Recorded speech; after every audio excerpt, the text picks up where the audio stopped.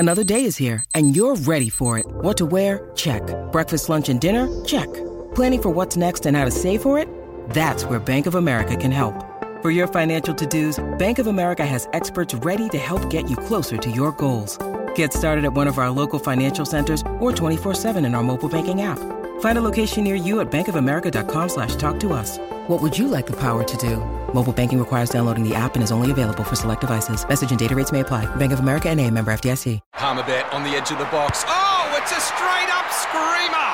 Download our app today and enjoy straight-up screamers this FIFA World Cup with great odds, great promos and same-game multi at Palmerbet. Gamble responsibly. For Gamblers' Help, call 1-800-858-858. On 11:16 SEN, the award-winning Crunch Time. Get more out of April with great drive-away prices plus bonus value on a huge range of Honda models. Head to Subway and try the new hot grilled paninis. Sends it towards full forward. Ryder didn't claim the mark, but he's kicked the goal. It was even better because it wasn't paid. He drifted over the pack, had 2 bites out of it. It was dubious if it was clean, but the goal was stunning from the boundary line. Now the handball spits back to Sam Gray, who gets around one, then snaps around the body on the left. And finishes in style. That's his second goal of the term and second on the left boot. Dumont's there, gives it to Aaron Hall. He's got acres of space and time, and he kicks the goal. They keep coming. Port Adelaide win, not the most satisfying of victories, but they'll take the 4 points. The Kangaroos showed a bit of shin bone of spirit in the last quarter. They were going for it. You know, they didn't come over here to have a close loss. I wouldn't have thought with their week that they were faced with. So they really challenged us for a period in the last quarter. But I think we had enough opportunities ourselves. I think the fight was evident. We were doing a lot of things right. So it was a much improved effort. And it means that you can be competitive in games for longer. The North spirit was willing, but the limits are clear as Port Adelaide goes 4-2 with the promise of what's to come. Coach Ken Hinkley is our headline guest. An MCG brimming near capacity. There was slight commotion during the minute silence as a couple of patrons in the bays below us collapsed and there was the scrambling of paramedics. They turn it over and De Goey is there to thank them very, very much. Danaher from downtown lashes at a goal. Oh, gee, it's close. I think it's there. How do you like that? That is a proper Anzac Day bomb. Sidebottom plays Crummer, stepped out of the tackle, swings at a goal. Oh, that is a touch of class from Steele Sidebottom. Lightning hands to De Goey. He'll seize the moment, steer it for goal and land the blow. Jordan De Goey, the man for the occasion. Danaher squeezed and found the path and kicked the goal. Joey is back in a big way. It's not going to happen for Essendon. Collingwood have held on. What a game, what a stage. Essendon gave it absolutely everything, but fell short. And unlike in that last day in September last year, this time the Pies prevail. And the winner of the Anzac Day medal is Scott Pendlebury of the Collingwood Footy Club. Just on behalf of both sides, I want to thank the crowd. What is it with this booing situation? Shame on anyone that booed a champion. The events of Anzac Day reverberates on every front, both on and off the fields. We reflect on a day of glory and controversy with a focused eye toward the umpiring. We were duped over the summer. This stuff about Melbourne being a genuine premiership contender and almost a certainty for the top four was rubbish. Yeah. What did you fall for?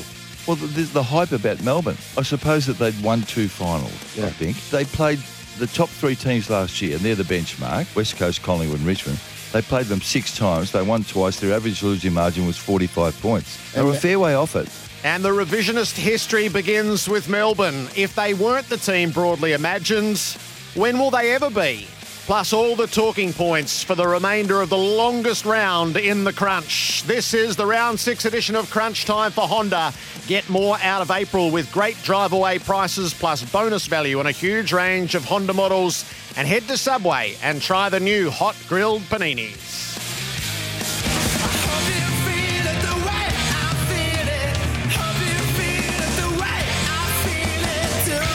Feels more like a test match. This is day 4 of round 6 with one still to play. Many a story to be told today, beginning in Queensland. And then by the end of tomorrow, Geelong and West Coast will have met. And the shakeout of the natural order is starting to happen in round 6. Gerard Whateley with you on Crunch Time. Kane Cornes was there last night. He saw it all firsthand as we run the rule over Port Adelaide's 4th win of the season. Kane, welcome. Good morning to you, Gerard and Kingy and Bob. Pretty impressive performance from North Adelaide. I know from Port Adelaide, I should say. I know North kicked the last 5 of the game, but that masks their issues. I think it's easy to look at the final score and think, well, North had a crack. I'm not sure they did have a crack last night. Lose contested by 24, clearance by 7, tackle by 11 and concede 68 points off turnovers. They've got issues all over the ground and none of them were solved last night. So the whole week was really set up around the test of character, more so than the test of skill. You're not convinced they passed the first? No, not at all. I think, you look at the numbers right throughout the game. They were beaten up around the football again, and North Melbourne have a strong history of showing up and giving consistent effort around the footy. You didn't get that. Thought it was an improved performance from Zeeble. He looked better on ball, but probably couldn't run out the game and fell away a little bit. But They were beaten in all aspects of the game last night, and to kick the last 5 is good, but it's quite easy to do that when a side switches off a little bit. They were never going to run home and win the game, so I'm not sure they should be glass half full as they're waking up this morning, as Brad Scott was in his press conference last night. Dermot Brereton, we asked you to prepare a bit of a checklist on North Melbourne. Did they tick any of the boxes for you? Well, not all of them. There's some areas where they need... I don't think they're all that far off winning games. Port Adelaide, by virtue of where they sit in their development, was one of the teams they'd look at knocking off. But we'll go through all, and I tend to disagree on a few minor levels that with Kane.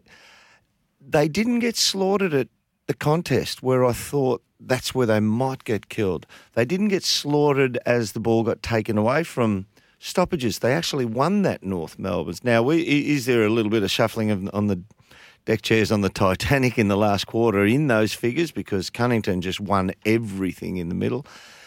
For me, the difference between the game was, and yeah, look, Port Power controlled it for most of the day, but I saw 3 definite opportunities that went begging how they moved the ball from 70, 60 metres out into a 25-metre range. And once you get into a 25-metre range, that's a bona fide shot at goal, and most times it's a goal. And they butchered it. And they have a kid, Larkey, who was playing, who seems to be a reasonable talent. I think he's playing game number 4. But he just wasn't capable of reading the cues and working with his teammates to make them absolutely bona fide opportunities at goal. Get them right, and there's 4 extra goals. Bob Murphy rounds out our Crunch Time. Morning, Bob. Hello, Gerard. How are you? Hello, Derm. On the believer-meter, what does North get out of last night? Anything? I don't think they get a whole lot. To me, I think they were okay. I think they met the contest okay. I'm not sure the numbers here or there. I didn't really buy into one of the headlines in the Melbourne paper today was brave North Melbourne, and I think that was to do with the way they came home at the end. But I didn't read too much into that last 15 minutes. I think that game was done. Port Adelaide stopped. They kicked a few at the end. So. Gee, I'd love to go to a party with you two.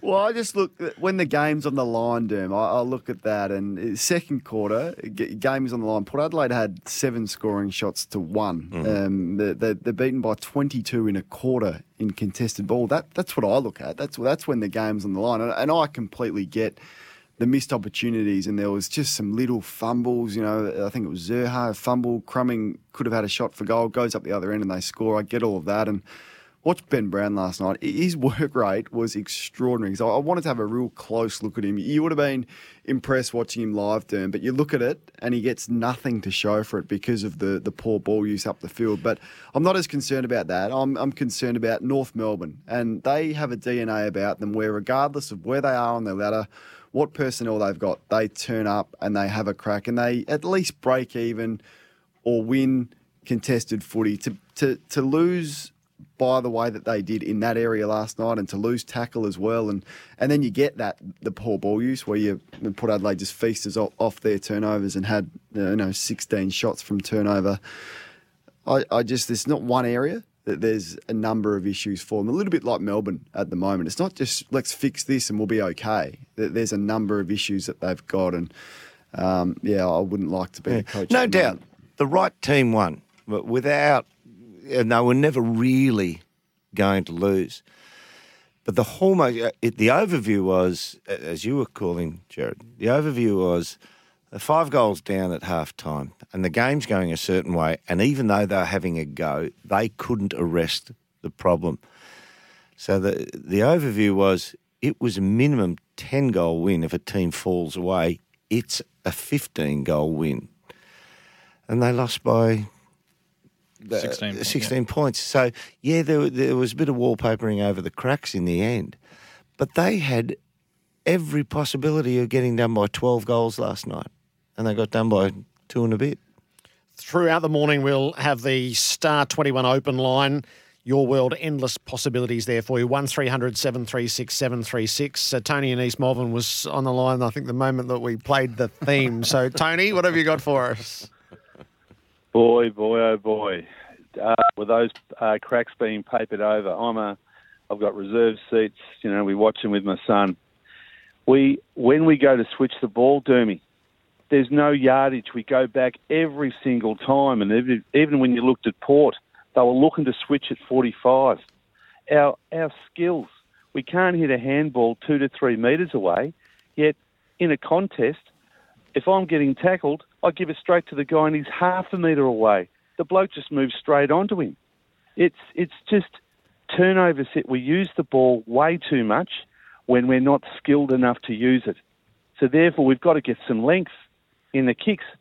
And you're dead right about when we're moving into the forward line.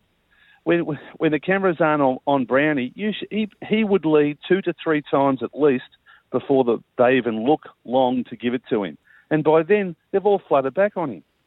It's just very, very disappointing, the way we're playing. Yeah. So, Tony, the question in this, and I'll give it to Derm, is so 3 of their next 4 are against Carlton, Sydney and the Western Bulldogs. So we're going to take a stab at those are teams in their tier.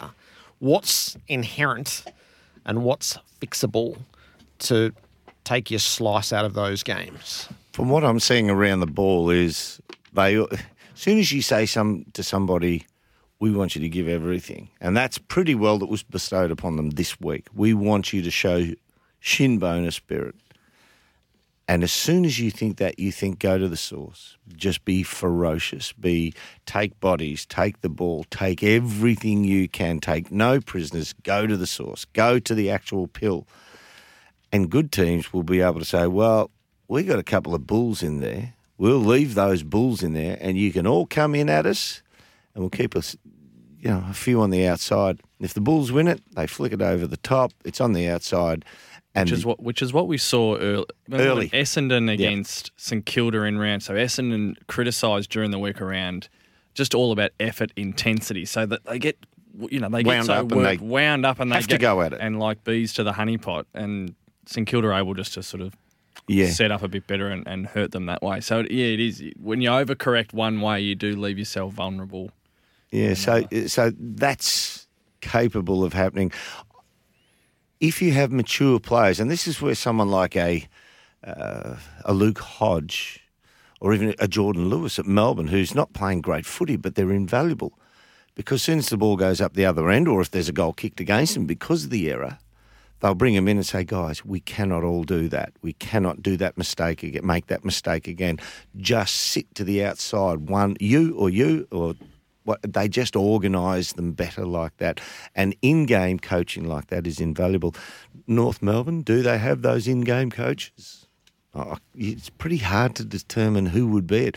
I think Cunnington's one of those real strapping bulls, but I don't know if he's all that vocal towards his teammates. He's definitely vocal towards the opposition. Hard to be that person who can see. Yeah, if you're right in it, your nose is right in the trough. And he's all. I mean, that's his. So they're feasibly They are huge chances against all three upcoming opponents, Jared. Yeah.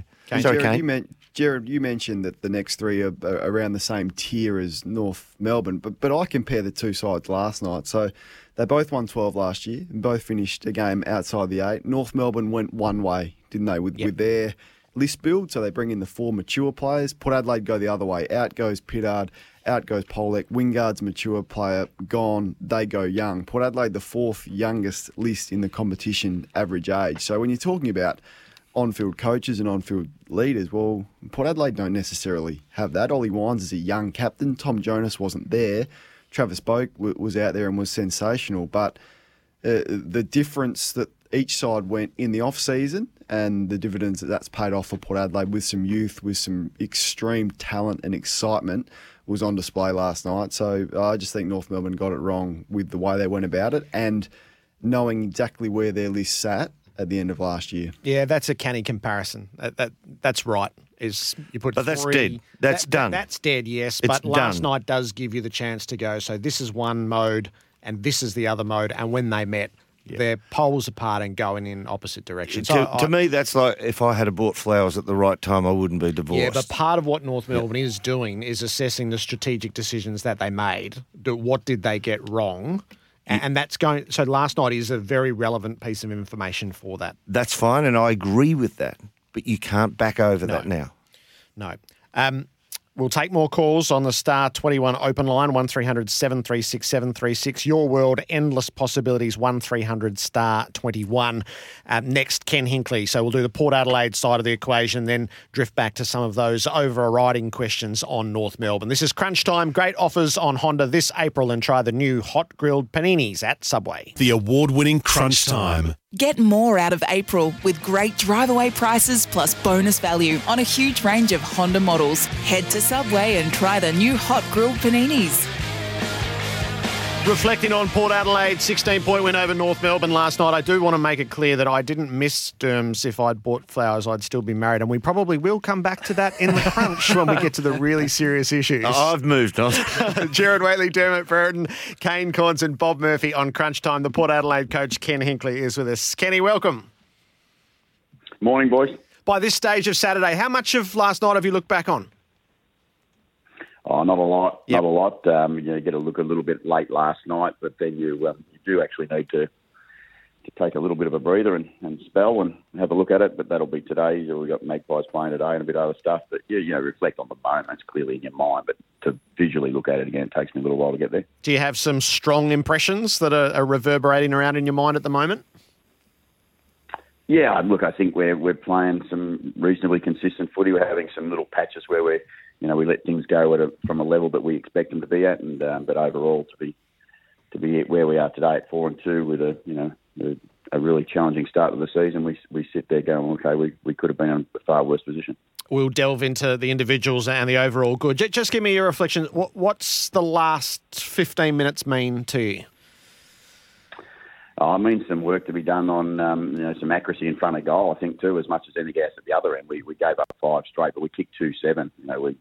We should have put North Melbourne away, and we should understand that North Melbourne were, they're playing for everything. They had a fair bit of build-up through that whole week, and they were always going to fight and always going to give it their absolute best right to the end. And for our blokes, it's a lesson to be learnt that, you just got to keep your foot down and you just got to make sure you make the most of your opportunities.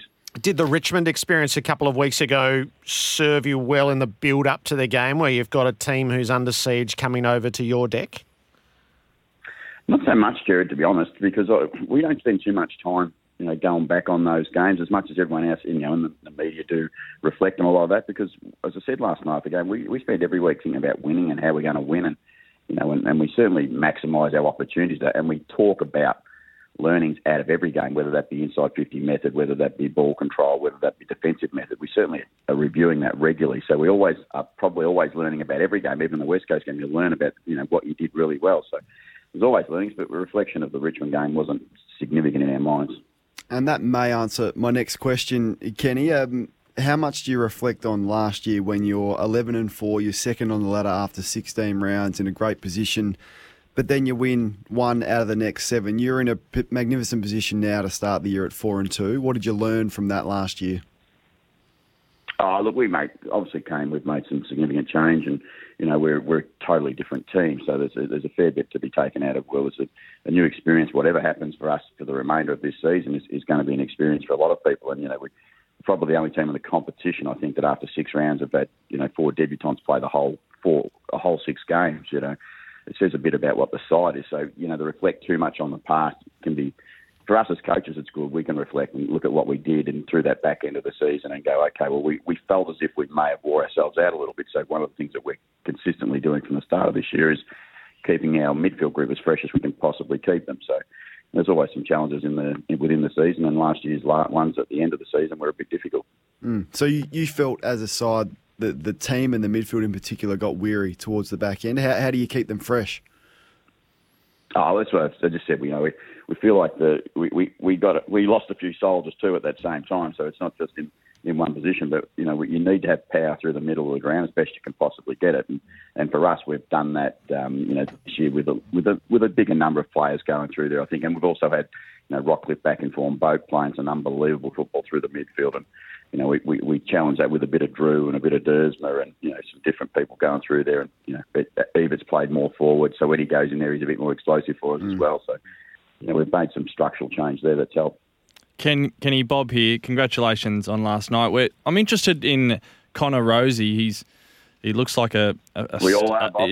He looks like a star already. Can I ask you? You guys were so busy last off season with trades and manoeuvring yourself in the draft. How deliberate was it to get that early pick to go after Connor, or was it just to get higher up that draft order? Look, it'd be wrong of me not to say we went after Connor. We did go after Connor, and Jason Cripps and Jeff Parker had made no secret of the fact that they were really, really keen. Look, they were really keen to get either of the South Australians is the first point. But obviously we expected that Rankin and Lukosius would be gone, so we knew Connor was going to be there. We knew he's playing football at North Adelaide. Knew he was a significant player at Sample in a grand final. We just wanted him. We needed to be up as high as we could because, let's be honest, we had to be in front of Adelaide. If we're going to get to South Australian talent, we had to be in front of Adelaide, and the planning was to get as high as we could to get as a South Australian player. Always good to get a little bonus win over the Crows. What about the other end of the spectrum with Travis Boak? Are you surprised by his early season form? Did you think he had it in him to this level? No, and Kane knows as well as anyone there that how hard Trav's prepared, and his body's in physically great shape, and he does everything he can to maximise every ounce of his performance. And his last couple of years, I've said this a few times now, because his form in the midfield's been so strong, but his form as a high forward in the role we had him playing, I think he ranked in the top 4 in the competition in that role by Champion Data. So he wasn't having a terrible performance year. He was just having a different performance year in a different position. So, but his form this year has been, it's been phenomenal. To be fair, he's absolutely knocking the socks off everything, and I hope he continues. Kenny, in round 1, the big win over the Demons on the MCG, you called it at the time that might be the best win you've been a part of at Port Adelaide. If you forecast this next week against Collingwood, could that potentially be bigger than that one? Yeah, sometimes, and I don't retract from the comments, because round 1 this year for us was such a significant build-up, and we had a really, really strong opponent to go up against travelling away, and we had to come together as a football team for the first time and perform, and we certainly did that really well. And we look forward to this week's game, but last week's game against West Coast, this week's last night's game against North Melbourne on the big stage, next week's game is Collingwood. They continually get big. I mean, the season will change, and there'll be different games that'll be built up differently because of positions on the ladder. We just look forward to the opportunity, I think, next Friday to take on what we perhaps consider one of the best 2 teams in the competition. No doubt about that. Ken, last week your planning was meticulous, and it was a beautiful game plan. It wasn't beautiful by any stretch of the means, but it was a beautiful result for you. You hunted the opposition. Was there an element of chance that you could have been the hunted last night? Oh, there was no doubt, Dermot. As I said, we understood what North Melbourne were going to be bringing, and we respect every team in this competition. When you get put under the blower a fair bit, you do respond, and we knew that was going to be the case. We knew Jack Siebel was going to be a stronger, better player than he was the week before. We just knew that they were going to be much harder work for any team that they were coming up against last night, and we were aware of that. So to be hunted or to be the target of their hunt is something that we we needed to embrace. And, for most part of the night, probably the last 15 minutes, we did it pretty well. Absolutely. The centre bounce clearance, I mean, you controlled the midfield for most of the night, but the centre bounce clearance was one slim area they got you on, statistically wise. Obviously, Cunnington was incredibly good in there. Yeah, he was. And Golson, I thought, rucked really well against our two big blokes too. So, I think they had they worked really hard. Ben Cunnington's such a great clearance player, and he's such a talented person. But we tried to beat them and match them there. I think it was pretty reasonably level. But when they got on top, they certainly got on top through that part of the ground a little bit. To that end, do you feel in the clearance, in the centre bounce, and even around the ground, you're better balanced as a team now with? Some of these kids have really jumped up. I think you might have expected one or two of them to play every game to round 6, but all 4 of these first-year players. Do you feel you're better balanced around the stoppage now? Yeah, I think so. I think Jared Schofield and Scotty Thompson, who are looking after our midfield now, understand that they're working with some younger boys, they're working with some older boys, and also working with some emerging boys with Scott, with Powell Pepper and people like that. And Drew's in his 3rd year. He's not but he's had his first games this year, so there's a bit of freshness about us, and then as Westy comes back around the wing, got Dersma on another wing at times. You're right. I mean, we feel like we've got a good number of players, as I said earlier, that can go through there, which gives you good balance and gives you an opportunity to change up when it's not quite working, and it's a different look for the oppo. I know you couldn't give a stuff about what the media thinks, but most of the media wouldn't have had you at 4-2. So now that you are at 4-2, how big can this season be for Port Adelaide? We don't know, Dern. We sit back and said at the start of the season, we like every side are trying to make finals. We still feel like that's our goal. We're trying to make finals. We understand that, with every season there's challenges. We've got to 4-2 without Dixon, without Hartlett, without Jonas last night, and we've had some challenges along the way, and they'll continue. But so you just don't know how big the challenges are. So for us, we're just going to give an absolute best account of ourselves week in, week out, and try to be that really consistent football team. And I've said this to the boys, we're going to win some, we're going to lose some. We expect that to happen, but we're not going to change from the way we're supposed to play and look when we do go out. Tell us what it's like as a coach. How are you, or what time of the evening were you alerted to the fact that Higgins is at the ground, he's no longer at the ground, he's just jumped in an ambulance to go to hospital? And what does that do to your preparation? Didn't do anything to our prep, but we were, we found out very late. But we also were dealing with the fact that we had Jonas out ourselves. So, yep. We'd lost our captain. They'd lost one of their premier midfielders. So it was, probably felt like it was almost squared off a bit there in that situation. But so for us, we didn't spend any time worrying about it. We were more, more concerned about the way we wanted to play. And I'm sure the players, I'm sure some of the media coach and other coaches were sitting there going, I'm glad he's not out there. Yeah. But we're also equally as nervous about why Tommy's not out there. And, we've got this really young back line going to be led by Tom Cleary without our captain down back. So, it made us a little nervous more about the Jonas injury, to be honest. Final one from me. Butters, Drew, Dersma, Rosie, we've mentioned them several times already. Did you think they would play 6 out of 6, all first-year players? No, I love playing young people. I've always been that way, and Kane could back me up on that. I've always liked putting in young people if they train hard, work hard, and they deserve their spot, not just to give them games. And I think that was critically important at the start of the year. The boys all deserve their games, and whilst they deserve their games, they should get picked. And I didn't know whether they're going to play every game, as you said, to this point. I'm hopeful that they're going to play every game from now to the end of the year, but we'll wait and see. Am I correct in assuming too that I've heard that you don't align yourself with the theory you've got to give the kids a rest at some stage? You'll play them until they're not playing well enough to be in the team anymore. Is that mildly correct? No, that's exactly correct. That's just the way I believe. I don't think you need to.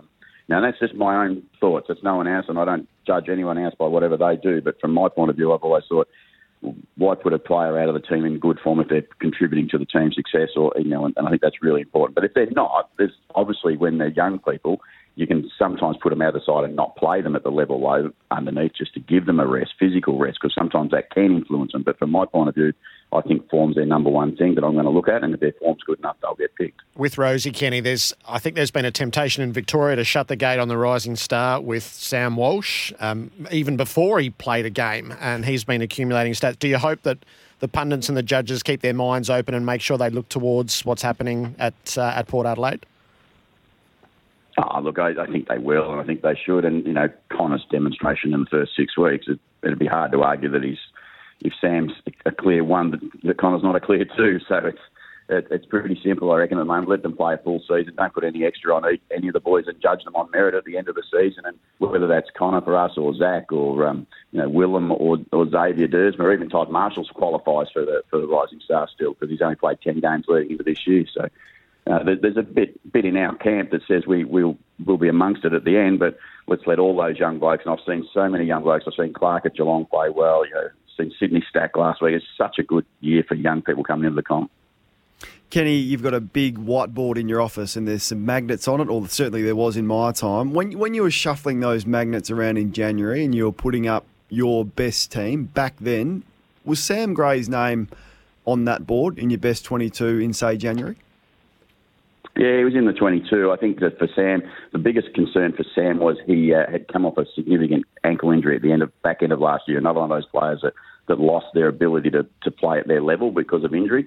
And he had some surgery, and then he had some late surgery again at the end of last year. So there was some doubt whether Sam would be physically fit enough to get going. He took a little while to get rolling, but once he's got his running power back, he's his last 2 weeks have been outstanding for us, and that's the level he's capable of. I hope he can continue for the rest of the year. And just one more, so much spoken about the young players. I hope Tom Cleary's performance this year hasn't been overshadowed by the likes of Boak, who's been enormous, and the young players, but if he's not in the back line of the All-Australian squad right now, I'd be pretty surprised, Kenny.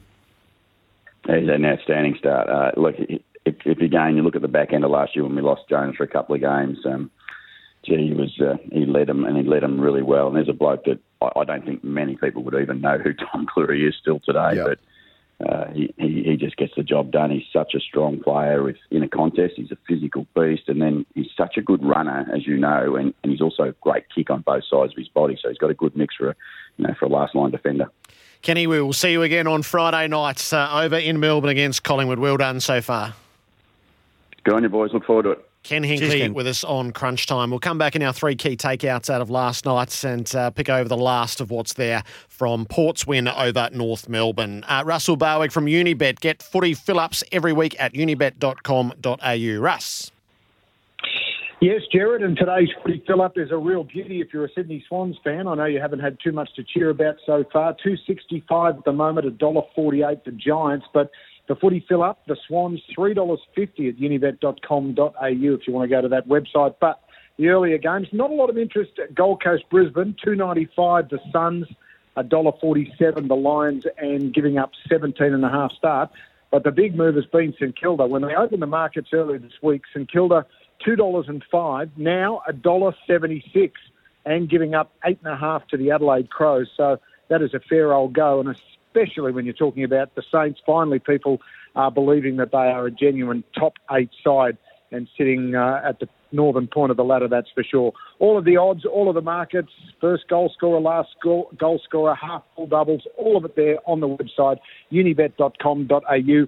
And just repeating that fill-up for today is the Sydney Swans, $3.50 to take care of the Giants at $1.48 later tonight at the SCG. Jared? Thanks, Russ. Get legendary tips on Odds with Junior Fletch and Hammer. Watch the latest episode at unibet.com.au.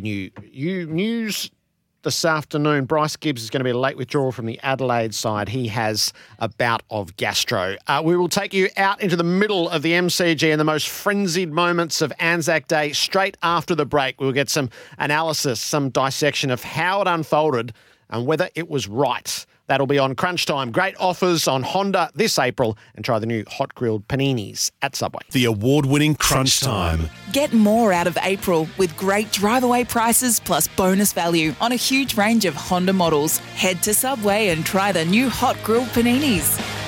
Gerard Whateley, Dermot Brereton, Kane Corns, Bob Murphy with you this Saturday morning. We're in the midst of round 6. So much of the discussion still centres on what happened at the end on Anzac Day, and there's been furore and controversy surrounding the umpiring in the discourse, in the mood of the Essendon people, and then what's spilt out in the aftermath. The 3 umpires were Andrew Stevens, Brendan Hosking and Sean Ryan, one of the AFL's most senior figures. And Sean is with us on Crunch Time. Good morning to you, Sean. Hey, boys. How are you? Good. Have you had the sense of being under siege in the last 48 hours?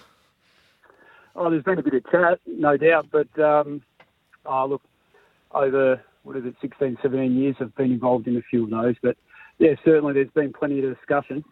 The atmosphere in the last 10 minutes or so, which built and built, how intense is that in amongst all that you've experienced? It's right up there, yeah. I was chatting to the other two guys, obviously. Younger guys, one was first Anzac Day, Evo and Hosco is second. So, yeah, in my experience, probably in the top 3 most intense games I've ever done. At boiling point, did you feel by the end? Yeah, well, I mean, really, 2 of the clear examples were when the players stopped and there was no whistle. And, I mean, that's happened in my games maybe 2 or 3 times over the years, but really that's just a result of, the noise level. The players just can't hear whether or not there's been a whistle, and because of the scream of the crowd, they assume there's been a whistle, and they stop and have a look at us, and we're calling play on. And it's not ideal, but I think we just need to adjudicate in accordance with the rules, and the players. There's going to be circumstances where they just can't hear the whistle by reason of the crowd noise.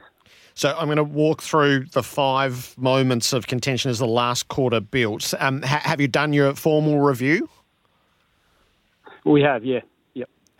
So there's the perception in the community that the umpiring was poor on the day. Is that matched by the review?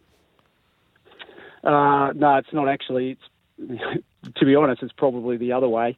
But, I mean, there's errors in the game, and I think there was a couple of marking contests where I think Mason Cox, from memory, got paid a free kick.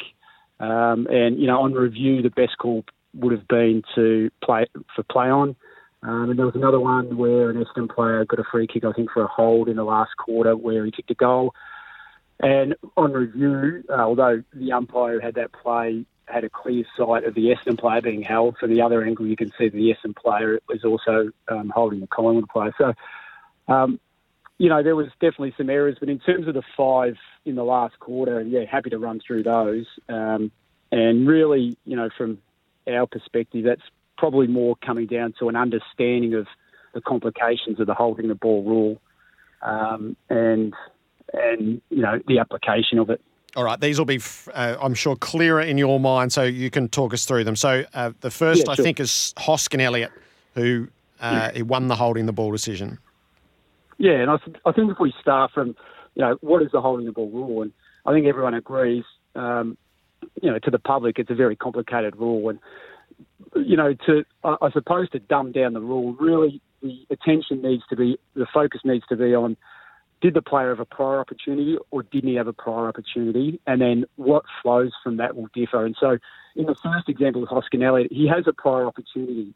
Once he's tackled, his obligation is he must handball or kick the ball, so he needs to dispose. And you can hear the umpire call play on handball, and on the review, when they replay it, you can clearly see that he does get a handball. It's not a massive handball, goes about half a metre to a metre, but it's a handball. And so we ask the player once tackled to handball it. Once he does handball it, we can't penalise him for holding the ball. So, and the fist just has to make contact. Even a snick with the fist is constitutes a handball.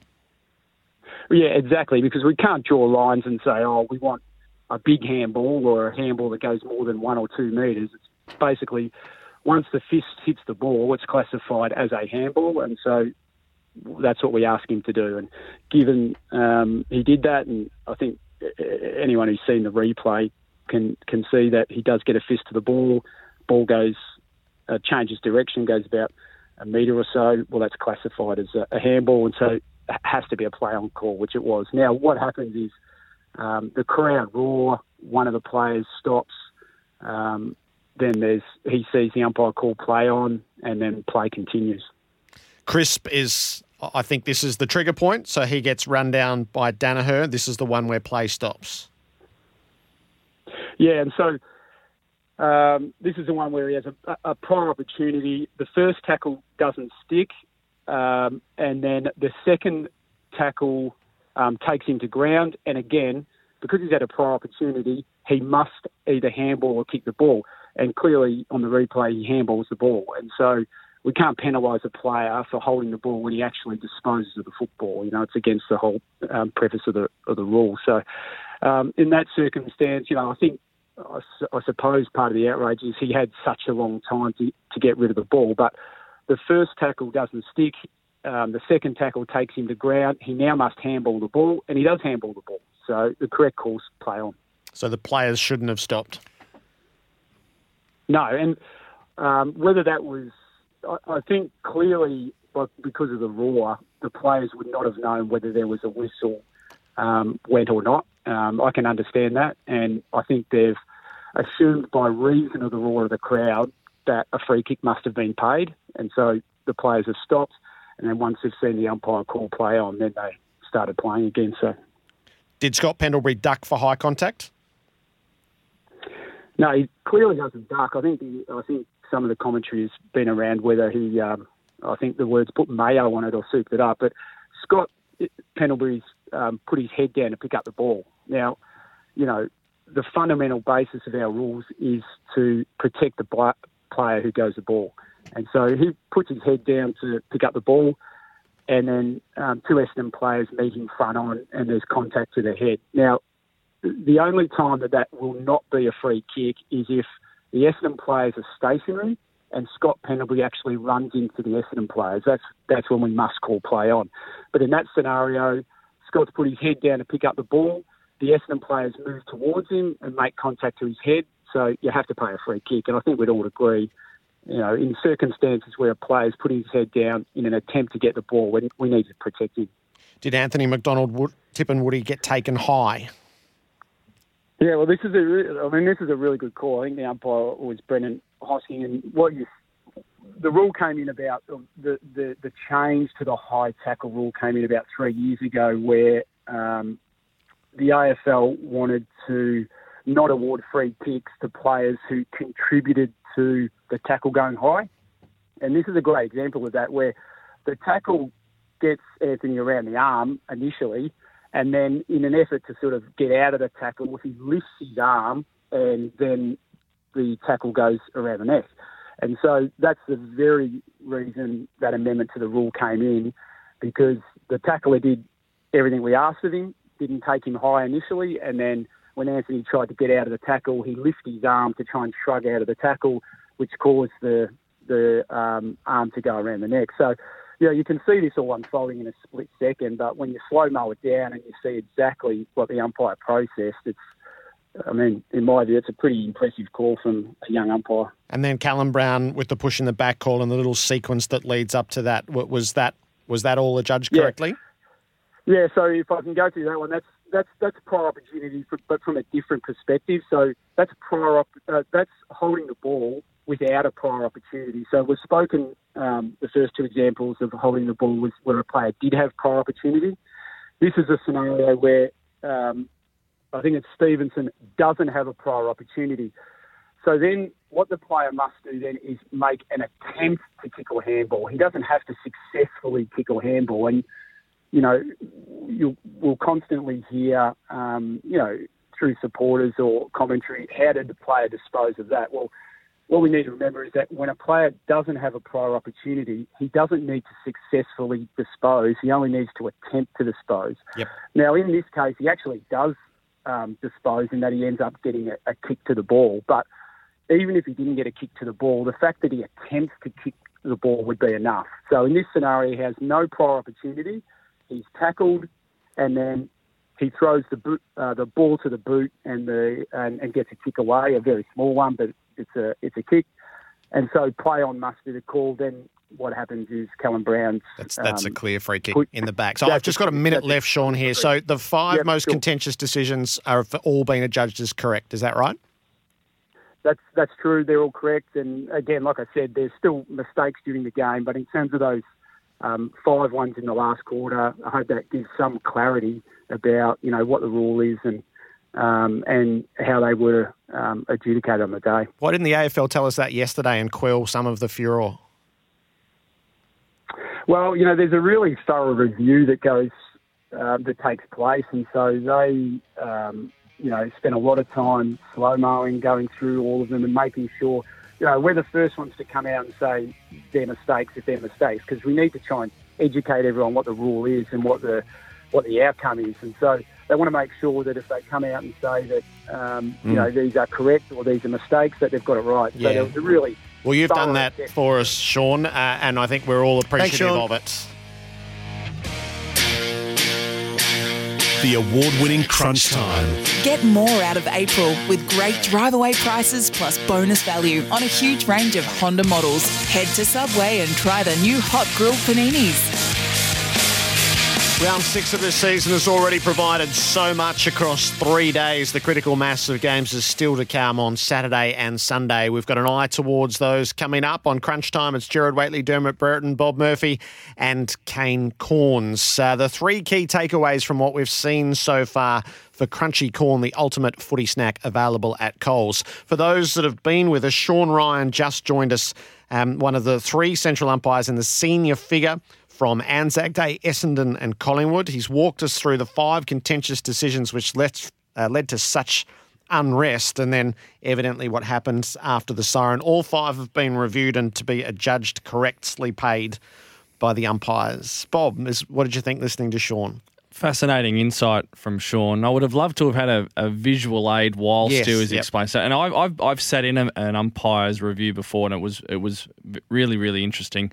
The one, so I take his word for it. The one that is still the question mark for me is the crisp tackle of having already been given prior opportunity, gets tackled, the tackle not good enough, missed, then crisp brought to ground, then he handballs or kick.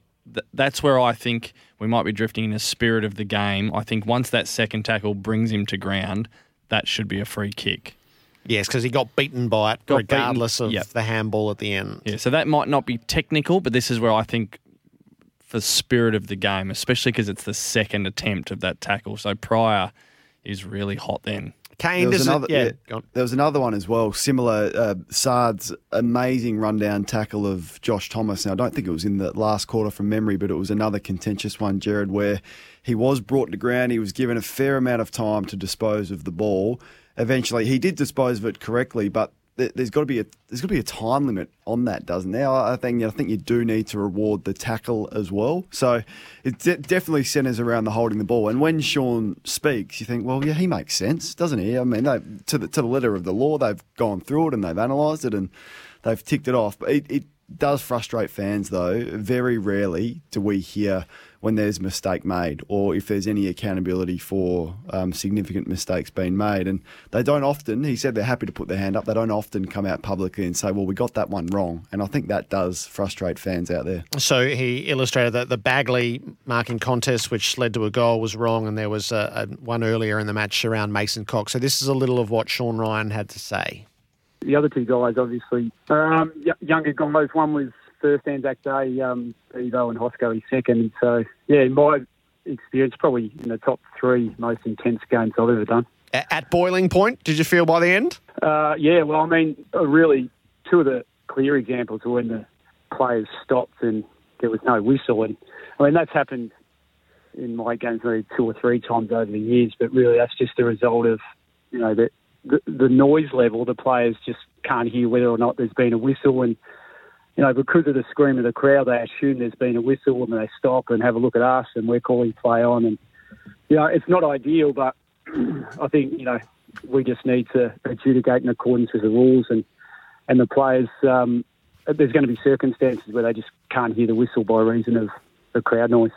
Derm, what does it do to your thinking around the umpiring, which has been broadly such a talking point, but particularly at the end of that Anzac Day match? I watching, thought they were line ballish decisions, and there were various times during the game I thought it went to and fro, and there were decisions which went in a team's favour, which perhaps shouldn't. Bob and I were just talking a little bit before about, and I know the Essendon fans probably feel more aggrieved, but young Guelphy got a free kick when Brodie Grundy tackled him and could not have applied the tackle more perfectly. Yet he got the free kick and a resultant shot at goal. Look, I still do worry for the umpiring fraternity, what we're asking of them. There are some situations where I think that just shouldn't have been. You just should not get that wrong, but they do. But then you understand how difficult their task is.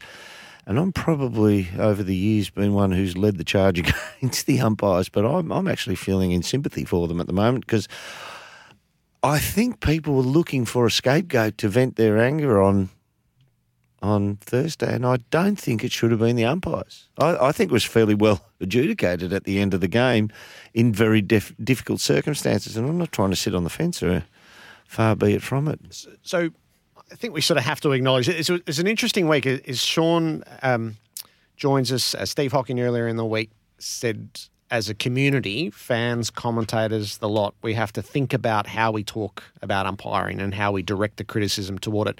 That we have to acknowledge that by the end, Essendon fans at the Punt Road end are not seeing the game clearly. They're seeing the game emotionally. Once the review is conducted and those 5 decisions are adjudged to be right, I think the AFL should support their umpires publicly and as quickly as possible add into the discussion and it to be debated. Hey, by the way, we've gone through this. Are entirely comfortable, as Sean told us a few moments ago. They're all correct. And again, like I said, there's still mistakes during the game. But in terms of those 5 ones in the last quarter, I hope that gives some clarity about, what the rule is and how they were adjudicated on the day. Why didn't the AFL tell us that yesterday and quell some of the furor? Well, there's a really thorough review that goes that takes place, and so they, spend a lot of time slow-mowing, going through all of them and making sure, we're the first ones to come out and say they're mistakes if they're mistakes, because we need to try and educate everyone what the rule is and what the outcome is. And so they want to make sure that if they come out and say that, these are correct or these are mistakes, that they've got it right. The issue there, and that's feasible, and I think we all love to hear the reasoning is, right, I've got clarity. The issue there is if in situations where a decision is the last decision of the match and it affects the outcome, do you come out then and say, we got that one wrong because there's hell to pay?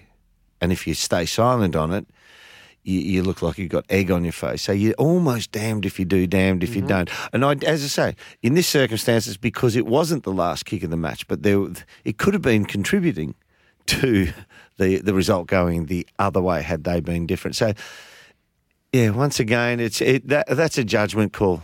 Do we tell the public whether we're correct, when we're correct? And given the situation, do we have to actually withhold when we're incorrect? Are we mature enough to deal with that information if we're presented with it? Yeah, well, that's almost taking into account. Is the answer. Yeah, but it's taking into account the maturity of the fans or the club that feel aggrieved. It's interesting. Look at Bob just smirking and sitting there quietly. I just sometimes wonder with we only seek clarity, like we get the clarity in these when it goes extreme, when it goes very emotional. Is there something to be put out weekly or fortnightly from the umpires around their best, their worst? Just Sean was a great spokesman. Right, fantastic, wasn't he? Yeah, I mean, strong. For that to be something more, so the conversation rolls instead of nothing. You might be a bit young, Bob, but I remember on the old World of Sport days when I was started out playing, they'd get an umpire in, and what was it called? What's your decision? What's your decision? And Pete Cameron had come in, or Kevin Smith would be in there, and they'd go through decisions and say yes, no, maybe. They'd give the diatribe surrounding those isolated. And it's happened at different times. It has. The complexity in it is when we are given this was correct, so Lysette and Sicily both correct, but then they're never paid again. Yeah. So which was it? Yeah. So you can technically say that was fine, but we're never paying that free kick again bullet. Because what's the rest of that sentence? Yep. So, yeah, maybe it is damned if you do, damned if you don't. And what about the overall concept, Kane, of trying to change the discourse around umpiring in our AFL community?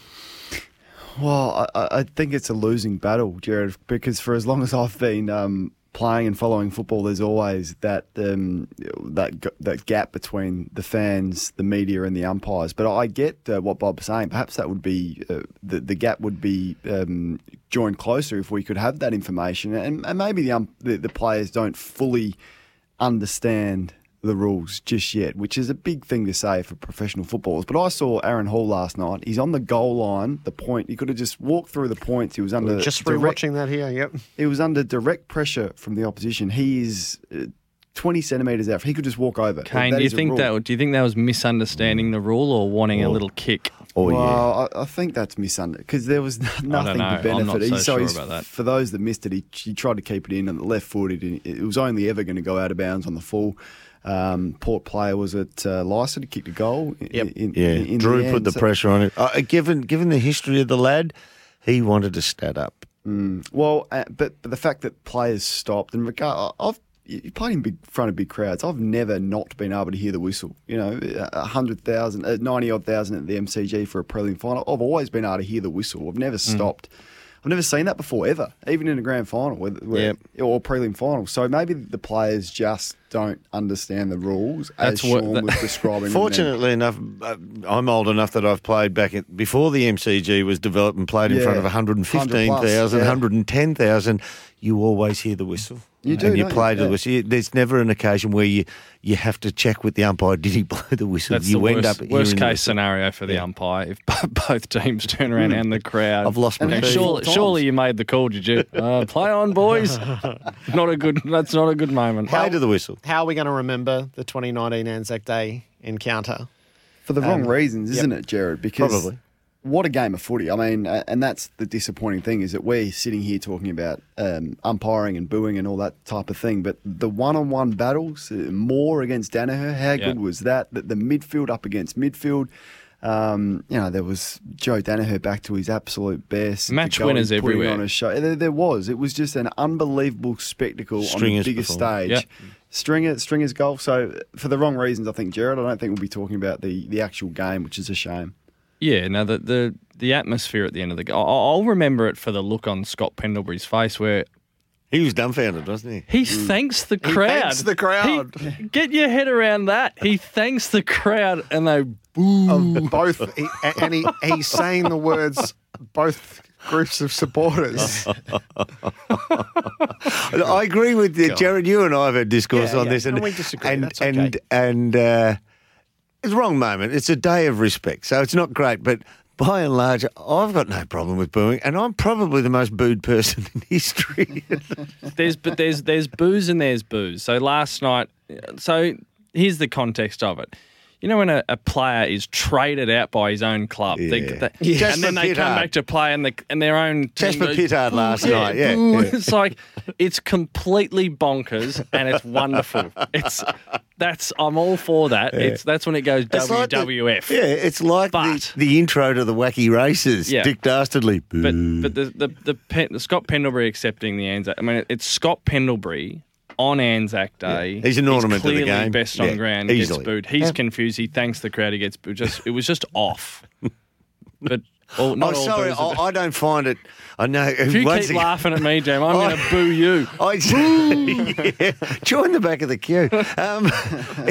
I wouldn't have done. I can honestly say at every sporting event I've never booed. I just don't find. It's a weird thing. I reckon if somebody pays them, and as long as it isn't, for somebody who's injured, as long as it's not disenfranchising those who are already disenfranchised and segregated, or it's racially motivated, I find absolutely nothing wrong with it. I know I'm out on the ledge by myself here, but that's just where I sit. Haven't we had too many examples? So the qualifiers that you've added in, I could now put names to those qualifiers. Yeah, if we keep giving that blanket away, you go, instead of as a community going, can we be better?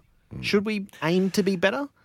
Outside, I think it's pretty easy. When you say that you can put names to them, between pantomime it's disputable. And what's not pantomime. It's disputable. I still think when you say you can put names to that criteria I mentioned, I still think that's disputable. But then we'll never get to a point of going, of having the mature conversation, because you'll always excuse it and say, no, there's a caveat in there. That's all right, there's a caveat in there. There's a caveat in there. Well, why can't my side of the argument be mature? You're allowed to. You're absolutely allowed. But if we want to be better, wouldn't we try to have the conversation? Say, let's strip it back and say that the booing of Ablett, at least in part, contains social commentary. Instead of pretending that it didn't, go, it did. So do you because there was a differentiation in the Adam Goodes scenario, the way that degenerated, that may have started as something else, but it didn't finish as that, as it spread as a scourge across the league. We didn't resolve it. The game never was able to take a proper stance, and we ran a Hall of Famer out of the game, and that's going to be revisited in a couple of documentaries. If we always contain that, no, there was a bit of this and a bit of that, we'll never get there. Well, as a gentleman talking to you, I would dispute the secondary one. Yep. The Ablett one, he is a champion. And if he's not on your team, he's evil. He's the wrong guy to be cheering for. And therefore the counterproduct of cheering is booing. He's so good. You boo the bad guy because he's your enemy. That's purely what I think the Ablett thing is. He's completely and utterly welcome to his decision to make on his lifestyle choices and his beliefs. I really think at the moment people don't enter into that. That's my belief, yeah. The rest of the on-field is Joe Daniher. So he's 2 games in, one off a short break. He was denied his whole season last year. Essentially, is he about to be the player that was forecast before he got curbed? I was convinced before last week even, this is underdone. You're setting him up to fail. Mm-hmm. He's done anything but. Yeah. You know, there's little bits of his game which he needs to add in, which you can understand. He's played 2 games. He's got 2 games of match fitness. But his ability to mark the ball at the highest point, that mark just on the edge of the goal square at the punt road end, where he outstretched Moore and I think Crisp came in from the side, that was towering. That was everything you want of a 6'7" marking Looked player. Sharp, didn't he? He immediately changed the way I feel about Essendon's hopes for this year. I thought, oh, hello. Daniher in that kind of sharp form and marking the ball. That the sidestep and snap, no right to do that when you're over 6'6". You have no right to be doing that. That's the little bloke's domain, Derm. Come on, get into him now. He's being sizest. That's the new one creeping in. Boo, boo. What about for you, Kane? So we know Collingwood. I thought Thursday played a really big role in making the case for Essendon. Absolutely. I think their last month, the way they've responded to the start of the year, and it's had to do a lot in part with Hooker coming back and just settling them down. I think he's such an important figure, Carl Hooker, and if you speak to anyone that knows Essendon well, he's a much-loved figure among the playing group. So he is a rock-solid leader, despite I don't think he's in the leadership group anymore. So him, firstly, and then what Daniher's done, they'll really need to look after Joe, I think. I'm not sure there's anyone in the competition. Name a player that could do both spectrums of what he did. So take a genuine contested mark, which you described beautifully, Derm, at the edge of the goal square, and then do what Bob said at the other end. Is there anyone in the competition that can do that? I think he's probably the only one that can do it at in the air and on the ground. So, no, I'm big on Essendon. I like Dylan Shiel and the addition of him, despite the criticism of his kicking on the weekend. I think he definitely adds an X factor through the midfield. So, look, I think they play a final. Is she? I haven't watched Dylan Shiel enough. Is he a good kick who's not kicking the ball well, or is he just not a great kick? He's got a good action. I think he's got good strike sound at the footy. He misses constantly. Even at Giants, statistically, you could say that he's never nailed his kicking. But he's like a bowler with a beautiful action who just keeps bowling wides. He just... And I think he looks like... That's what I look at. He'll have a game where he hits it 100%. Like Someday he will come out and hit it 100% because his action's pure. He strikes the ball really well. He just misses. And there's very few... Some in history we remember a little like that. I think the one that the Richmond supporters used to always get into was Greg Tivendale. He had a beautiful action, but kept missing the targets. That type of... He's not alone, though, Derm. Because, I mean, Dangerfield's not a great kick. And Nat Fyfe is not a great kick. Jordan De Goey is not a great kick of the football. Sometimes these powerful midfielders are not great kicks of the ball. So he's just got... Powell Pepper's an average kick. Wines is the same. He's a shocking kick, Powell Pepper. Average kicks in the game. Particularly, I think, those bigger bodied mid. That's why I love Bontempelli, because he's a beautiful kick of the ball. And Patrick Cripps is a great kick of the ball. He doesn't get enough credit for his disposal. So he just needs to understand his limitations with his kicks, settle himself down when he's running at top speed, take a bit of time to compose himself, and then dispose of it. I think he's still smart enough to understand that he just shouldn't go for the really difficult options, just play it safe and perhaps kick it longer. Because he's so balanced, Kane, isn't he, when he actually strikes the ball? You're expecting precision, purity, in the result, but it just rarely gets done. And a round goal. So last year, 6-14, and this year, 0-7, and there's a bit of out of bounds on the full. So over his career, he's 64-84. So Hutto ran us through it just in the lead up to the game as to how he hasn't been able to convert a round goal. So can he... He's only had 1 year where he's kicked more goals than behinds, and that was in his first year when he kicked 5 goals for. Is it something that he will improve, or is that... I mean, he's a declared commodity, isn't it? This is his 8th year of footy. His main, talking commodities, is he can get the ball at the stoppage just near the edge of it or right on the edge of it, and then draw away. So the zones that, everybody sets out and that we're organised behind the footy, he makes... It's folly to set up a zone if he is playing in that mood and he gets to that space, because he just puts the ball over the top of the opposition zone, and he did that to Melbourne, even though he kicked poorly that night. And I thought he was clearly the best player on the ground. He doesn't get a lot of easy shots to go. His shots are off long runs with pressure. I don't think his figure might be a little bit skewed if he's not getting front and centre snaps with little pressure. One thing that isn't discussed, and we're getting really analytical here, is he has almost micro fumbles with the ball. He won't let loose the ball, but he'll tap, grab, tap, grab, tap, grab. He'll motion the ball in his own hands and take the grip off it just ever so slightly, then re-grip it and then re-grip it again, and do that several times while he's running with the ball. And I don't know whether that's a contributor to whether he thinks at the final moment he rushes his kick. It upsets rhythm. Certainly does, yeah. You could see that, Bob. I think that's really fascinating. Yeah. Micro fumble. I think that's... He never loses the ball, but he never has a sure one grip on it and say, that's the way I'm taking it away. It interrupts the decision-making. The takeouts from what we've seen so far in round 6 for Crunchy Corn. Corn from the cob roasted to perfection and lightly salted, the ultimate footy snack. When we get to the crunch shortly, we're going to delve right into Melbourne with probably less of a view of what's been and more of a view of what's to come. So, Kane, before you depart us, give us your snapshot, your analysis of Melbourne 6 in and what comes next. I'd love to know what their defensive meetings were like in the off-season, because to me it looks like they've completely overhauled their system where they're just zoning too far away from their opponents. So you can zone when it's slow play and the ball's 80 metres away, but what do you do when the ball's within a kick? Melbourne are still trying to zone rather than going to get and lock on an opponent. So that's one issue. They need to fix that. The other one is their best 2 goal kickers from last year are no longer playing in the forward line. Hogan's gone. McDonald's back in defence.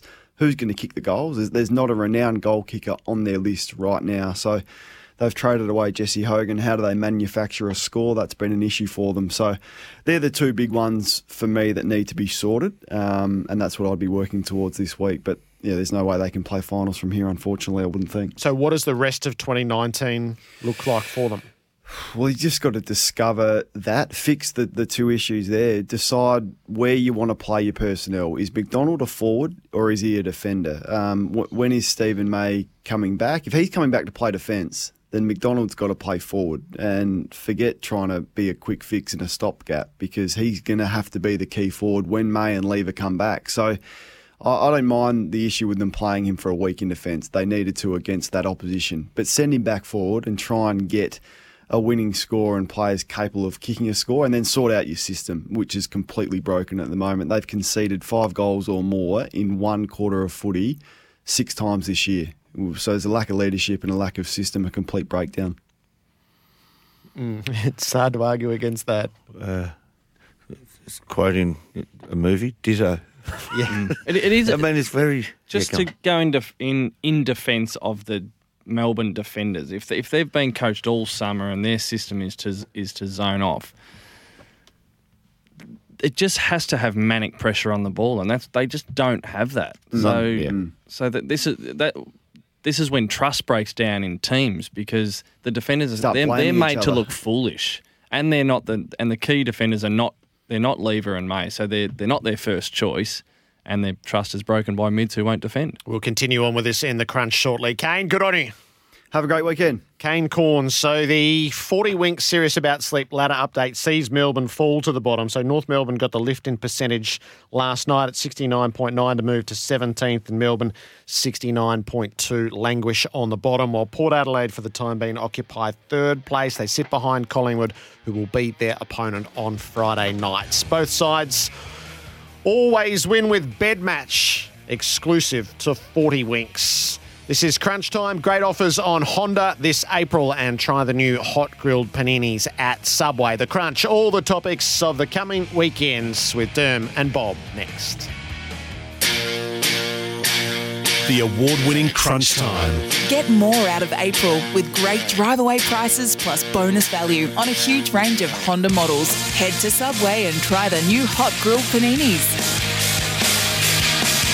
This is Crunch Time. Great offers on Honda this April, and try the new hot grilled paninis at Subway. Jared Waitley, Dermot Burton and Bob Murphy. The Crunch, the issues before us, the ones that will flavour the weekend, and still one or two that have flavoured what has been for Scooty, a Scooty 2-wheeled taxi. Leave boredom behind.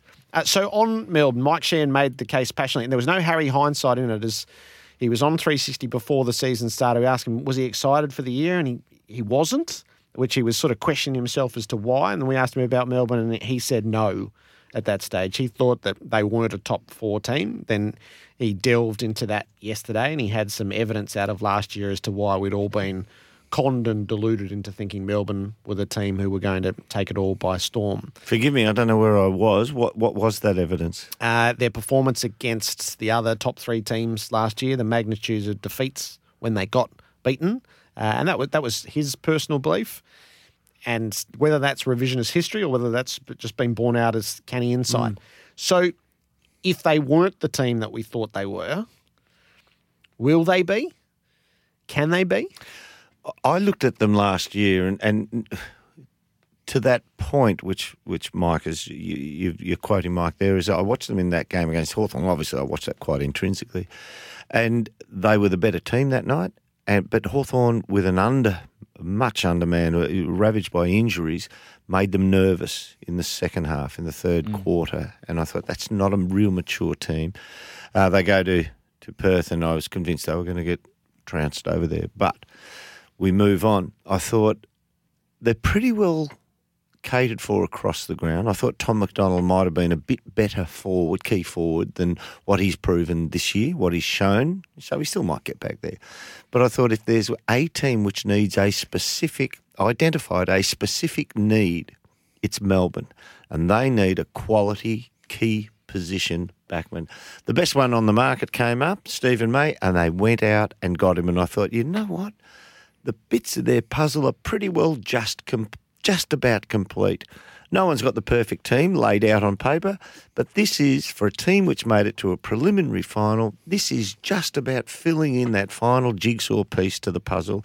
So I expected them to be there. What I've seen since is a talented team, a wonderfully gifted midfield who seems to be more hell-bent on winning the ball than accepting the facts and reality that sometimes the opposition win the ball. And once the ball gets outside 5-10 metres of the stoppage, the urgency for them to restrict the opposition is nowhere near the urgency they have when they go forward with the ball. So when they sort these matters out, and that's what the rest of this year They've started already. Yep. And that is by putting Jake Melksham, who was one of their best one-on-one winning players last year in the inside forward 50. They put him into the midfield the other night, and I think he was, hang on, what have we got him at? Third most possession player. He was clearly their best player because he was the one out of those. And as I say, I think they're wonderful. They're quite heroic the way they win the ball. Oliver, Brayshaw and Viney, but they're not, and Viney will always have a go, but they're not great at restricting the opposition when the ball gets beyond 10 the other way. So But Melksham does, and that's why I thought he was their best player. He was the best two-way player in the middle of their ground the other night. So you'll hold faith in them for the not. I think they're in a hole, and every team, no matter how good you are, when you're in a hole, things tend to. It's like having the swollen ankle. You find every crack in the footpath when you walk. When you're in a hole, you find every problem that the opposition can throw against you and your own problems and shortcomings. So they're going to have to fight for it. I'm convinced at some stage they'll get on a roll of 3 or 4, 5 wins in a row, but it doesn't look like happening anytime soon. Okay. And Bob, your point is that whatever the future holds, it's not going to be this group that had set themselves up for their run at it. They're not going to be the ones who do it. No. So things will change. I think probably Jordan Lewis, this might be his last year. Not sure. There'll be other changes. So they're not. I don't think they're in the position to go out and change things from outside because they've already done that. You described it, Derm, and I agree with you. They've brought the pieces in, the foundations for this is the team they want. So it's what they can produce from within, and it seems to be that it's the midfield that needs to be. It needs to go to manic pressure. They work, but it's not. You can see it even on the TV that the two-way running is not. It's not manic, and so Simon Goodwin wants a zone defence, but that requires manic pressure Midfield on the ball. pressure. Yeah. For that ball to be now that's finals football, but at the moment they're making their defenders kind of look foolish because they're being coached and told to be brave and stand out in front. That ball comes through just too easily. Are they one short in the forward line as well? I think so. Yeah, I think so. But the old question with Melbourne is it this year, is it physical? They had 18 operations, guys coming in really underdone. We've seen Viney, Oliver had shoulders done. Or is it mental? Or is it a combination of both? St Kilda play this afternoon in the twilight. Yep. There's still a holdout factor on St Kilda, sort of that stubborn, no, we didn't rate them coming in, as when do you give yourself over to them? Do you sense that? Opposite to Melbourne, you lose round one. If you're a team which doesn't really know, and you say a hold, I think the footballing world has a hold on it because they didn't know. The world didn't know, the footballing world. You lose round one, and then somehow you get dudded in round two. I mean, they just beat Gold Coast in round one. How would the world look for them if they had have lost that? So you win one, and the world's a good place. You go to training with purpose, not that you don't when you lose as well, but you have the confidence to experiment and try other things. And they're quite settled now. They've used not as many players as most of the other clubs already, so they're very settled, and they have that base now under them where they believe. So it's the flip side to what Melbourne is, with probably, I hope they don't take me, feel like I'm insulting them, with a list which is not as brimming with talent as Melbourne is. Oh, I think the good news for the Saints is they're going under the radar to a certain degree, and I think they could continue to go under the radar until there will be a big announcement game for them. So Adelaide today, I don't, because we're not sure what Adelaide are. So if they beat Adelaide today, I don't think it's the big bang statement game necessarily. Because last week, I thought, maybe beating Melbourne, that's a good win. Adelaide are all over the shop, so you can. This so isn't the we statement can't rely game. on no, that's right. And Melbourne last week, well, that wasn't. They dropped Bryce Gibbs. But that's kind of a good thing for St Kilda. They can if they just keep knocking out wins. Yeah. They might be getting to round. And typically Adelaide thrashes St Kilda. but they're not even close. 104 to 55, 111 to 54, 133 to 45, 119 to 73, 141 to 62. So if they do get unders, St Kilda, it will be ignoring the fact that this is a team that pulverises them in recent times. Do you want me to talk about the flowers I should have bought again? But next week, Jared, so they take on GWS at home. That's the one I've got circled for the Saints. They go up there and beat them on their home ground. I think that's the big flag in the dirt game. It is a big day for Adelaide, isn't it? As having got the win last week that they absolutely should have got back at home. They get the feel-good factor out of Eddie Betts. Is if they have a shred of credibility in season 2019, we have to see it this afternoon, do we not? Yeah, absolutely. But once again, I said there's no perfect team on paper, and they're lacking in certain departments of their game. Once again, we mentioned it with Melbourne. The Crouch boys, once again, rack up numbers. They make it fairly easy to play against if you're their opposite players. They have no... Well, that's where they're bringing in the lad Himmelberg, who's genuinely ruckman size. They just want him to compete. Now, they had somebody of genuine ruckman size who's a key forward, but they've dropped him because he won't compete in the air, Jenkins. So they haven't got a quality aerial competitor in the forward line. Most of their forwards want it a certain way, and that certain way is reliant on their midfield and backline run dominating. Take that away from them. They're a fairly easy team to plan against, Adelaide, which won't excite Adelaide supporters, but you can plan against them, and if you can execute and you have the players which can execute that plan, you're going to knock them over. St Kilda, I think, have planned pretty well against them. This is The Crunch, the quickest way to leave the MCG. Scooty, your two-wheel taxi. Download the app today. The next game to go is the Q Clash.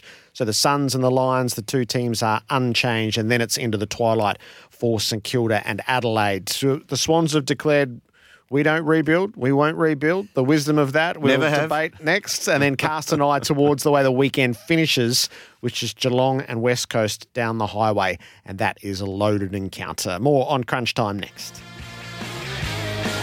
We are in the midst of the crunch for Scooty. Make your trip exciting, Scooty two-wheeled taxis. The Swans don't believe in rebuilding. Never have. Don't believe in bottoming out. Maybe I've phrased that wrong. They don't part of believe their in market bottoming too. out. Yeah. They're bottoming out at the moment, though, aren't they? Yeah, they're not wanting to. This is not a let's take some pain for the next 66 games, 3 seasons. Things just not going right for them. Whenever they go out in the ground now, they probably are playing, I would say, 1 to 2 players who they would not have penciled in as regulars for this season so far. I saw they dropped Ronk this weekend already, who's a talented youngster. I think they've done incredibly well with some of their draft picks and brought them along nicely. But they're probably playing 1 or 2 too many each week. I remember John talking last year about... And I wrote an article saying I didn't like their game, so I still don't like their game. So I probably haven't under John, but I think he's a tremendous citizen in and around AFL circles, and that makes him a good coach because they play for him. It's not an attractive brand to watch, and no matter what happens, whether you have 666, within seconds of the first bounce, if the ball goes one certain way, there are 14 to 16 Sydney players down there, and they are choking it up. So it's a very taxing game which does not leave their backmen any time to breathe and look at the rest of the field while the ball's trapped in their forward half. And it basically relies on Lance Franklin doing the damage at the other end just through being a superior being to 99.9% of the other AFL footballers. We've spoken to John a couple of times on this show, haven't we, Jared, and his own words of how many debutants they've had, how many young players they've. So is this year just the symptom of what's already been a sneaky rebuild anyway? Probably, but if you were going to bottom out, now's the time, isn't it? Once you reckon you can sell that in Sydney? No, I'm not. I don't know about selling it or not. But you do have to sell to that market. Can you build the next wave if you don't? So if you stay in the churn, and Sydney, I think, have heroically stayed in the churn, is you're beating the house. As Hawthorn, Geelong and Sydney just keep trying to beat the house. Yeah. The system is loaded that at some stage you won't be able to do that. And is the opposite does the opposite then come into effect? The only thing I would say, and let's be honest, let's be completely and absolutely honest, for the 18 teams, the spread of talent, the wages paid, the draft, the salary cap, how good do you honestly believe the standard of AFL is right now? Compare it to other eras. Yeah, you're probably actually better placed to answer that. Answer your own question. No. Geelong, Hawthorn saw this coming and kept topping up with great players. So they, in eras that were weak, have completely dominated the premiership spectrum there. And the reason being is other teams got weak because of the draw-out of Giants and Suns players, the top end of talent, like 50% of the top 30 picks for several years went to those two teams. And while they're trying to grow and build young men into teams, the other teams are deprived of that talent which comes in, supplements their teams. Hawthorn and Geelong said, you know what, we'll trade out, we'll use all the policies at our disposal with free trade and the likes, and then they ended up getting stronger. Now that Geelong is still sort of there without winning a premiership. Now that Hawthorn has dissipated, there's no clear standout teams. And I tend to think, though, that the competition as a true competition doesn't have a clear-cut standout team, so it is anybody's. West Coast won the premiership after a couple of rounds. I thought they're the best team in it, and they still might be now that Rance is out of Richmond for the season, but they've got holes in their team. You go through some of the great premiership teams of just go back 3-4 years, there was no holes in the teams. There are holes in premiership teams now. So if you can somehow get good players to your club, and Sydney do that. They get good players, marquee players there. They get players who are ready and in the window right now, and then they, with, everybody says crafty drafting, they're able to get some come through there. I don't think you need to bottom out in this day and age, but if you do, and you've started like Carlton, you've got to see that path through. The best of what's left is tomorrow in the twilight. So Geelong and West Coast, the Eagles are coming off a loss which will have stung them at home. They head down the highway to face Geelong. How will you look into this, Bob? Oh, it's a massive game. It's kind of a perfect storm, and especially with the 50-year storm down the coast, because the Cats had, the Giants got the Cats a couple of weeks ago down there, so they'll still be fired up to prove a point to that. They don't want to lose two in a row down there. West Coast, who've answered the challenge of hunger this year, I would have thought, but had an off one last week. So this is two heavyweights of this year, toe to toe. It's pretty tight to tip. Maybe the Cats just for that at home, but just for your mate Jared Healy too. He did mention the 50-year storm. Yes. The final at Bells Beach has 25 and a half minutes to go, and it is between Brazil's Felipe Toledo, who currently leads John Florence by 7 points. So he's only got the one scoring way. But as I said, there's 25 minutes to go. The final of Bells is on between Toledo and Florence at this point in time. Good one for the sub-editors if Toledo gets up. Holy Toledo! Oh, yeah. It's got a ribbon on it. What's the tagline? From where you'd rather be. So what about the Cats? You should be in advertising. What are you doing? What about the Cats and the Eagles? For me, Geelong is so good at choking that ground, which that form line with the Giants and then getting knocked over the next game, what being last week, was phenomenal. But I don't think the Eagles will be able to deal with the way that Geelong grid that ground out. And I think that there's a little bit of a plan now. The number one weapon with the Eagles is McGovern. I made mention of it last week, is his ability to intercept. Now, the narrowness of the ground, does that mean he can get to more parts of the incoming footy? Or do Geelong just say, hey, remember what Port Adelaide did? We spear everything. We give nothing any hang time. Geelong We give nothing hang time because we don't want to be intercepted. I think there's an ability now to take away the one wood or limit it, the one wood of the Eagles. And Geelong, watching them last week, yeah, they're playing pretty well. And Hawthorn's place in things? I reckon this is place in things or this game. Yeah, well, probably both because this game's shaky. Flesh that out. I've seen not that we talk about the odds, but I reckon this is going to go really, really close. Once again, a team gets a win and they start to believe. Hawthorn's weakness without Tom Mitchell and the likes, although they get Shield back and that's two of their best four midfielders back in. But Carlton are fairly well served around the footy, and I like the team Carlton are putting on the deck if Curnow can get out there as well. I think this is a really close thing. I think Hawthorn will... Yeah, some people say, they'll slide. They finished fourth last week, lost two finals, so technically I think they finished sixth, but they were fourth with, they get 15 wins, I think. They ain't winning 15 this year. I think they're a 12-10 team at best, maybe an 11-11 team at best. But having said that, there's a couple of boys playing for Hawthorn. I know, looking at league footy, they are just not ready. And harking back to not so much even yesterday, your lists catered that if you got a couple of injuries, you were still able to bring in somebody who was ready to play league football, whether he was a journeyman or whether he was making the grade. By virtue of the fact that we've set up our competition, you are drafting 18-year-olds. Some of them, they're good, you got to draft them, but they need to be developed for 3 years. Some of these boys are being played at AFL level in 1 year. They're not ready, and Hawthorn have a couple of them. Charlie Curnow came in and Casbolt held his place as Blues fans had well forecast. They were all over this as soon as we hit Monday, and Paulson makes way, so they're loaded up.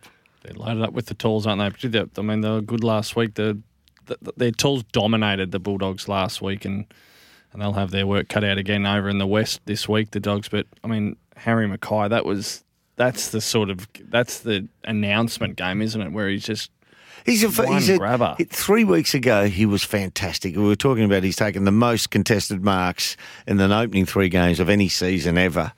And then against the Suns, I thought he's run into the wrong spots. His timing's out. His hands are flat. The ball's bouncing off them. Thought he might just be ready to taper off. And then he comes out and does that next week. That stat came out and he was playing well, but it did surprise a lot. I thought, oh, wow. Yeah, he has taken a lot of contested marks. Yeah. Last week he was dominant.